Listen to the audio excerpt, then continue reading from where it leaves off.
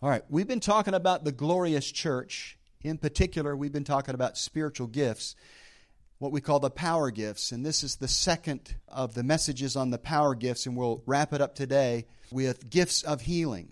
But I want to start with our introductory, our foundational scripture from Romans chapter 3, verse 23 in the New King James Version. Paul says, "For all have sinned and fall short of the glory of God." And we've really been hammering this scripture, and I believe that it's important to do that from time to time so that the repetition of hearing a revelation over and over and over again, it penetrates your heart and you can apply it to your life. I remember reading this scripture years ago, "For all have sinned and fall short of the glory of God," and realizing that when I read it, I emphasized the sin in that verse. And I heard the Holy Spirit speak to me, and He said, there's more to do with the glory in that verse than there is to do with the sin. To be sure, we all sin from time to time and we miss it, but the Lord directed me to look at the glory of God, and when I did, I found out in the original language that the glory of God there, that phrase translated as the glory of God, actually means the viewpoint or the expectation or the perspective of God. So to fall short of the glory of God is more than just missing it. It's more than just sinning from time to time. To fall short of the glory of God is to fall short of the expectation, the viewpoint, or the perspective of God, specifically of how He sees you living your life. In other words, there was a glory that was set aside for you before the world began, before time itself existed. God saw you. He knew you by name. You had a calling, and there was a glory that went with that calling. And so to fall short of the glory of God, put it succinctly, it's to fall short of becoming the man or woman that God called you to become, so that you could reach the people God called you to reach and do the thing that He called you to do. Amen. So we want to rise to the glory that the Lord had for us all along. Falling short of the glory of God is also failing to see yourself the way that God sees you. God sees you as a conqueror, more than a conqueror, the Word says. God sees you as doing great exploits for Him. He sees you as a warrior. Sometimes we don't see ourselves that way. I'm thinking of Judges chapter 6, Gideon hiding in the winepress from the enemy, trying to eke out some bread. And the angel of the Lord came to him and said, "You are a mighty man of valor." Now, how many know he did not see himself that way, or he wouldn't be hiding down there in the winepress? And so sometimes there's a conflict between the way that God sees us and the way we see ourselves. And we need to adjust our perspective, our point of view, to His. We need to rise to the glory that He sees us operating in as sons and daughters of God. Amen? Now, this is true individually, but also corporately. Paul declares in Ephesians 5:27 that Jesus is coming one day for a glorious church without spot or wrinkle, a holy church without blemish. Now, I think it's fair to say we have fallen far short of the glorious church that Paul envisioned. Amen? But the only way to get there is to determine that as an individual, you're going to rise to the glory that God intended for your life. And as we do that individually, collectively, we will rise and become the glorious church that Paul saw 2,000 years ago. It's high time we rose to the occasion and pushed back the darkness that threatens to overtake our land and overtake our world. Amen? And Isaiah chapter 60 says that darkness will one day cover the earth. I think that day is here. But it also says the glory of the Lord will rise and shine on the people of God. Amen? So as the darkness increases, the light on us increases, and we punch holes into the darkness and we push back the darkness in Jesus' name. Romans 8, verse 18 and 19, this is the New Living Translation. We've been reading it in the King James, but there's some nuances in this passage that come out more clearly in the New Living Translation. This is Paul again. He says, "Yet what we suffer now is nothing compared to the glory He will reveal to us later. For all creation is waiting eagerly for that future day when God will reveal who His children really are." Right now, I don't think the world knows who the church is. They don't see us as the sons and daughters of God that we really are. And it's up to us to project that glory so they'll see us in a new light. The church has a bad reputation. It really does. We need to change that. We need to shine the light of God's glory every day of our life. We need to walk in love, and we need to be the people of power and authority that God created us to be, so the world stands back and goes, whoa, there's something different about those people. Because Isaiah said the glory would be seen on the people of God. For all creation is waiting eagerly for that future day when God will reveal who His children really are. I believe this is the day for the glorious church to arise so the world can see us for who we really are. We can manifest, as the King James says, which means reveal the sons and daughters of God. Now, there are 4 things I believe we have to do to become the glorious church. And we've been talking about them. Number 1, we must walk in the authority that Jesus delegated to the church. Number 2, we must walk in the power that Jesus has given to the church. Number 3, we must walk in the gifts of the Holy Spirit that demonstrate to the world that God is real. And number 4, we must walk in the love that has been so lavishly poured out upon us. Amen. None of this works without love. The power, the authority, the gifts, none of those things work without love. Faith worketh by love, the Scripture says. Everything has to be centered in and based on the love of God, or we're going to fail. Amen? Now, we talked about in 1 Corinthians chapter 12, verse 1, Paul says, now concerning spiritual gifts, brethren, I would not have you ignorant. If we're going to be the glorious church that God has called us to be, we have to be baptized in the Holy Spirit, not apologizing for that, and we need to walk in the gifts of the Spirit that accompany that experience. Paul says, now concerning spiritual gifts, brethren, I would not have you ignorant. I think that's pretty plain. To not be ignorant is to be learned, right? He wants us learned and schooled in the gifts of the Holy Spirit. If you don't know what the gifts are and how they operate, how then can you operate in them effectively? Well, you can't. And then verse 7 through 11 lists 9 gifts of the Holy Spirit and tells us they are for the benefit of all, and they're distributed by the Holy Spirit as He wills. And I make a point of this almost every time I teach on the gifts of the Spirit. You cannot manufacture a gift of the Holy Spirit. If you do, you will probably make yourself look silly and be embarrassed. Amen? I know in the early days, back in the 80s, when I was learning to operate in the gifts of the Spirit, I manufactured a thing or two.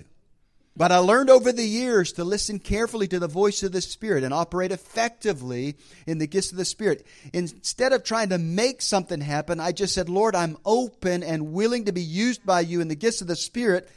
And when I did that, the gifts just bubbled up from the inside. I encourage you, if you want to operate in the gifts of the Spirit, spend more time talking in tongues. Spend more time praying in the Holy Ghost, because tongues is the doorway to the other gifts of the Spirit. I found that as I increased my time praying in the Spirit, flowing in the gifts became just effortless. They just bubbled up out of me. Amen? So we've been talking about how that you can learn about the gifts of the Spirit by categorizing them according to their characteristics and function. There are 9 gifts mentioned in the Scriptures there in verse 7 through 11 in 1 Corinthians chapter 12. And we split them into 3 categories with 3 gifts each. The first is vocal or inspirational gifts, tongues, interpretation of tongues, and prophecy. They're called vocal or inspirational because they all involve speaking, inspiring, edifying the body in some way. Amen? Then revelation gifts, word of wisdom, word of knowledge, and discerning of spirits. All of these gifts involve a revelation that is given to you by the Spirit of God that you had no other way of knowing. Hence the term revelation gifts. And then finally, the power gifts, which we've been talking about for the last couple weeks. Power gifts are gifts of healing, gifts of faith, and working of miracles. Amen? Last week we started a discussion of the power gifts, specifically the special gift of faith and working of miracles. If you missed that, you can go to the podcast and you can listen to that episode. Amen? This week we'll finish up the power gifts with a discussion of the gifts of healing. First of all, let me make something clear. In the Greek, it's not gifts of healing, although it's translated that way in the King James and other versions. In the Greek, it is actually gifts of healings. It's plural and plural. Now, nobody that I know that teaches the word knows exactly why that is, but I have my thoughts on that. I believe the gifts of healings are manifesting in various different ways through different men and women of God. Amen? So that's my best explanation for why it's gifts of healings. Amen. So the power gifts are found in 1 Corinthians chapter 12, verse 9, and the first part of verse 10. It says, to another faith by the same Spirit, to another the gift of healing by the same Spirit, to another the working of miracles. Amen. So let's define gifts of healings. Now, a lot of this teaching I get from Brother Kenneth E. Hagin's book on the Holy Spirit and His gifts. I highly recommend it. It's just a little mini book, but it is packed full of revelation. Brother Hagin has gone on to be with the Lord, but I'm still learning from his writings. Amen. So I wanted to give credit where credit is due. So let's define gifts of healings, and this is pretty much word for word from Brother Hagin's book. The purpose of the gifts of healings is to deliver the sick and to destroy the works of the devil in their bodies. It operates through a Spirit-filled believer to bring healing to another person.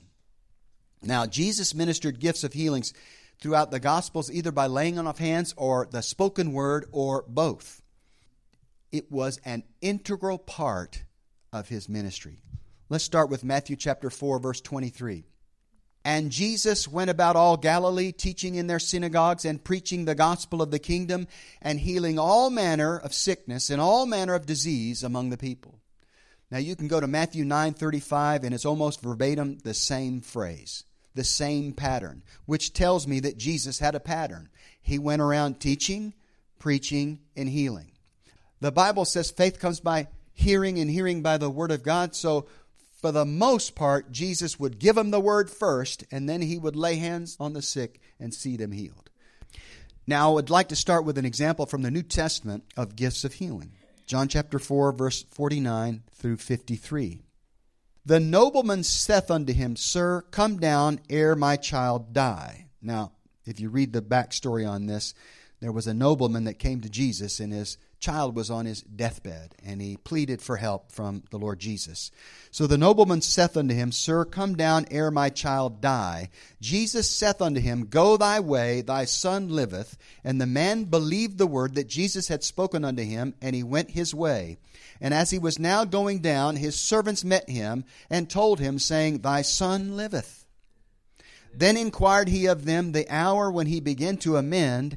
And they said unto him, Yesterday at the 7th hour the fever left him. So the father knew that it was at the same hour in the which Jesus said unto him, Thy son liveth, and himself believed, and his whole house. Think about that. One miracle was the key to reaching the entire household for Jesus Christ. But I want you to notice something. The nobleman's son was on his deathbed. Jesus spoke the word, the fever broke, and he began to get better. Okay? Sometimes gifts of healing can be instantaneous. Other times it's gradual. Even in the ministry of Jesus, the fever broke and he began to get better. Amen?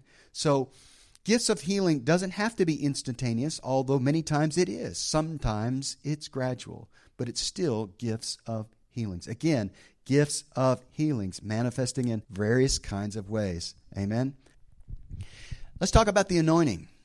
The Bible makes it clear that Jesus ministered through a special anointing that was given to him to heal the sick, to deliver those that were in bondage, and set the captives free. Amen? Luke chapter 4, verse 18, and many of you know this. He is quoting Isaiah chapter 61, and he is declaring this over himself in the synagogue in his hometown. Jesus said, The Spirit of the Lord is upon me. Listen to this. Because He hath anointed me to preach the gospel to the poor. He hath sent me to heal the brokenhearted, to preach deliverance to the captives, and recovering of sight to the blind, to set at liberty them that are bruised, to preach the acceptable year of the Lord. Now, most people don't know what that means, but the acceptable year of the Lord is a jubilee term. In other words, what Jesus is saying, I've come to heal you and set you free. This is your jubilee. I am your jubilee. Amen? Everything that was lost will now be restored. Amen. That's what Jubilee means. And then Acts chapter 10, verse 38. I don't have a slide for this.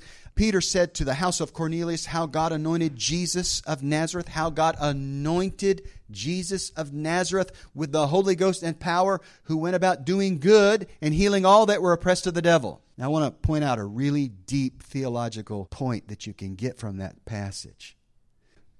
Healing is a good thing, and it comes from God. Sickness is an oppression of the devil. The anointing is a special kind of concentration of the power of God. And it always accelerates and enhances the gifts of the Spirit, especially the power gifts. There's something you need to know about the anointing, even though it's hard to understand. The anointing is tangible and transferable. Tangible means it can be felt. It can be experienced. Transferable means that the anointing or this concentration of the power of God can be transferred from one object to another, from one person to another, and that's very, very hard to understand. All I can tell you is just truth. Amen? Just listen to the word. Mark chapter 5, verse 25 through 34. There's a couple of scriptures here that bring this out beautifully. And a certain woman which had an issue of blood 12 years, and had suffered many things of many physicians, and had spent all that she had, and was nothing bettered, but rather grew worse, when she had heard of Jesus, came in the press behind, and touched his garment. For she said, If I may touch but his clothes, I shall be whole.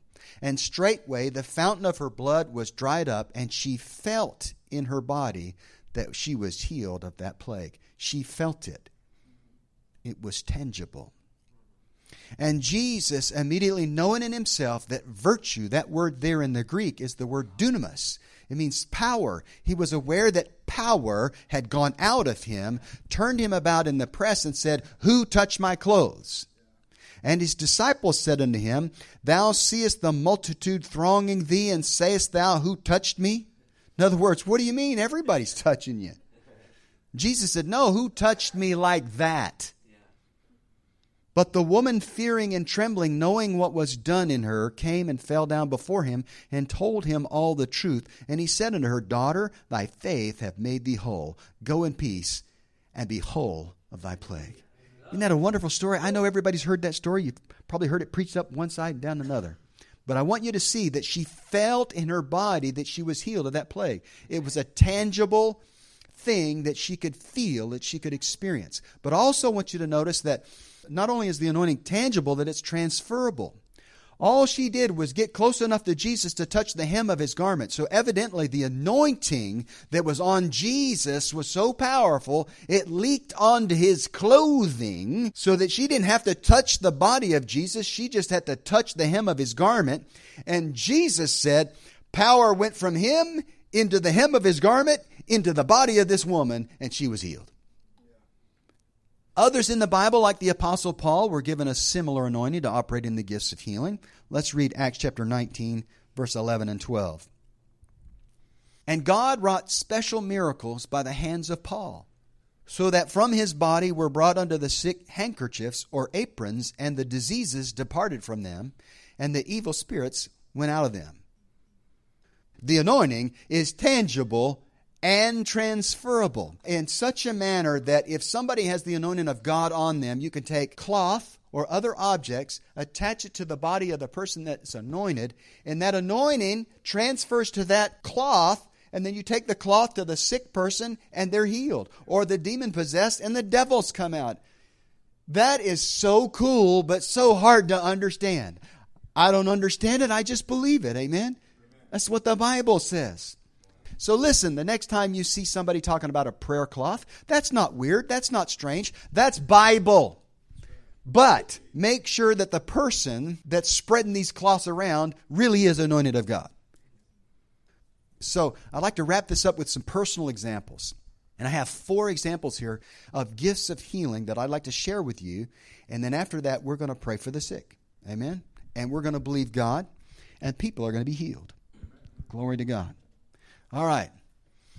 In 1986, I shared this a couple of lessons ago. I laid hands on a man whose right shoulder had been completely destroyed by bone disease.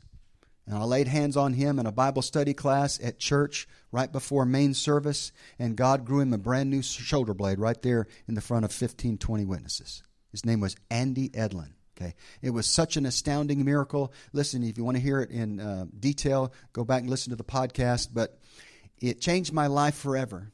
And to this day, it's the most astounding, profound miracle I've ever been personally associated with. God did a creative miracle, and He grew a body part on this person's back in front of witnesses. Well, it was so astounding that his wife, Mary, who was there and witnessed the miracle, she came to me, I guess it was the Sunday, a couple Sundays after this happened. She came to me during praise and worship in the church. Now, this is in Faith Temple Assembly of God in Corpus Christi, Texas, where Trish and I were stationed when we were younger, and I was flying for the Marines. And she came to me in the midst of praise and worship. I had my eyes closed and had my hands in the air, and she kind of tapped me on the shoulder. She kind of slipped out of her chair and came up through the aisle and tapped me on the shoulder and said, "Would you pray for me?" Now, I instantly recognized that this was Mary, Andy Edlin's wife, and she said, "I have arthritis in my hands so bad, I can't even clap during praise and worship." So I just said, "Lord, it's you, not me." And I turned to her and I said, "Give me your hands." She put up her hands, and I just touched her hands, and I said, "Be healed in Jesus' name." And she was instantly healed. She went back to her row, stood next to her husband and his brand new shoulder blade, and she started clapping with the best of them. Amen? Gifts of healing. Listen, it just rose up out of me. I just knew that when I touched her, she would be healed. I didn't know it would be instantaneous, but it was in that particular instance. That was in 1986. In 1991, I was preaching in my home church in Minden, Louisiana, and we had a healing line after the service. And the first lady I came to, her name was Linda, and she had impacted sinuses so bad on the right side of her skull that she was scheduled for surgery to go in there and scrape them out. And so I just lifted up my hand, and as I did, it kind of felt like a spark of electricity came off my hand. Anybody out here ever had a cattle prod? You get close to the cow, and it goes, bzz. That's exactly what it felt like. I got my hand about 3 inches away from her face, and it went, bzz, and she collapsed on the floor. And there was a guy behind her, but he was like, "What?" It happened. She was just on the floor. And she got up. She ran back to the back of the church. And I found out later, she told me, said, "Brother Scott, I ran back to the church. I got into the ladies' room. I put my head over the sink, and all of that stuff drained out in about 20 seconds, 25 seconds. She wasn't instantly healed, but she was pretty close to being instantly healed. Again, gifts of healing. Sometimes it's instant. Sometimes it's almost instant. Sometimes it's gradual. Glory to God. That was in 1991. And then Rodney Abrams. Trish and I were involved in prison ministry for 14 years. Rodney Abrams was a prisoner at the Fort Wade Correctional Institute in Keithville, Louisiana.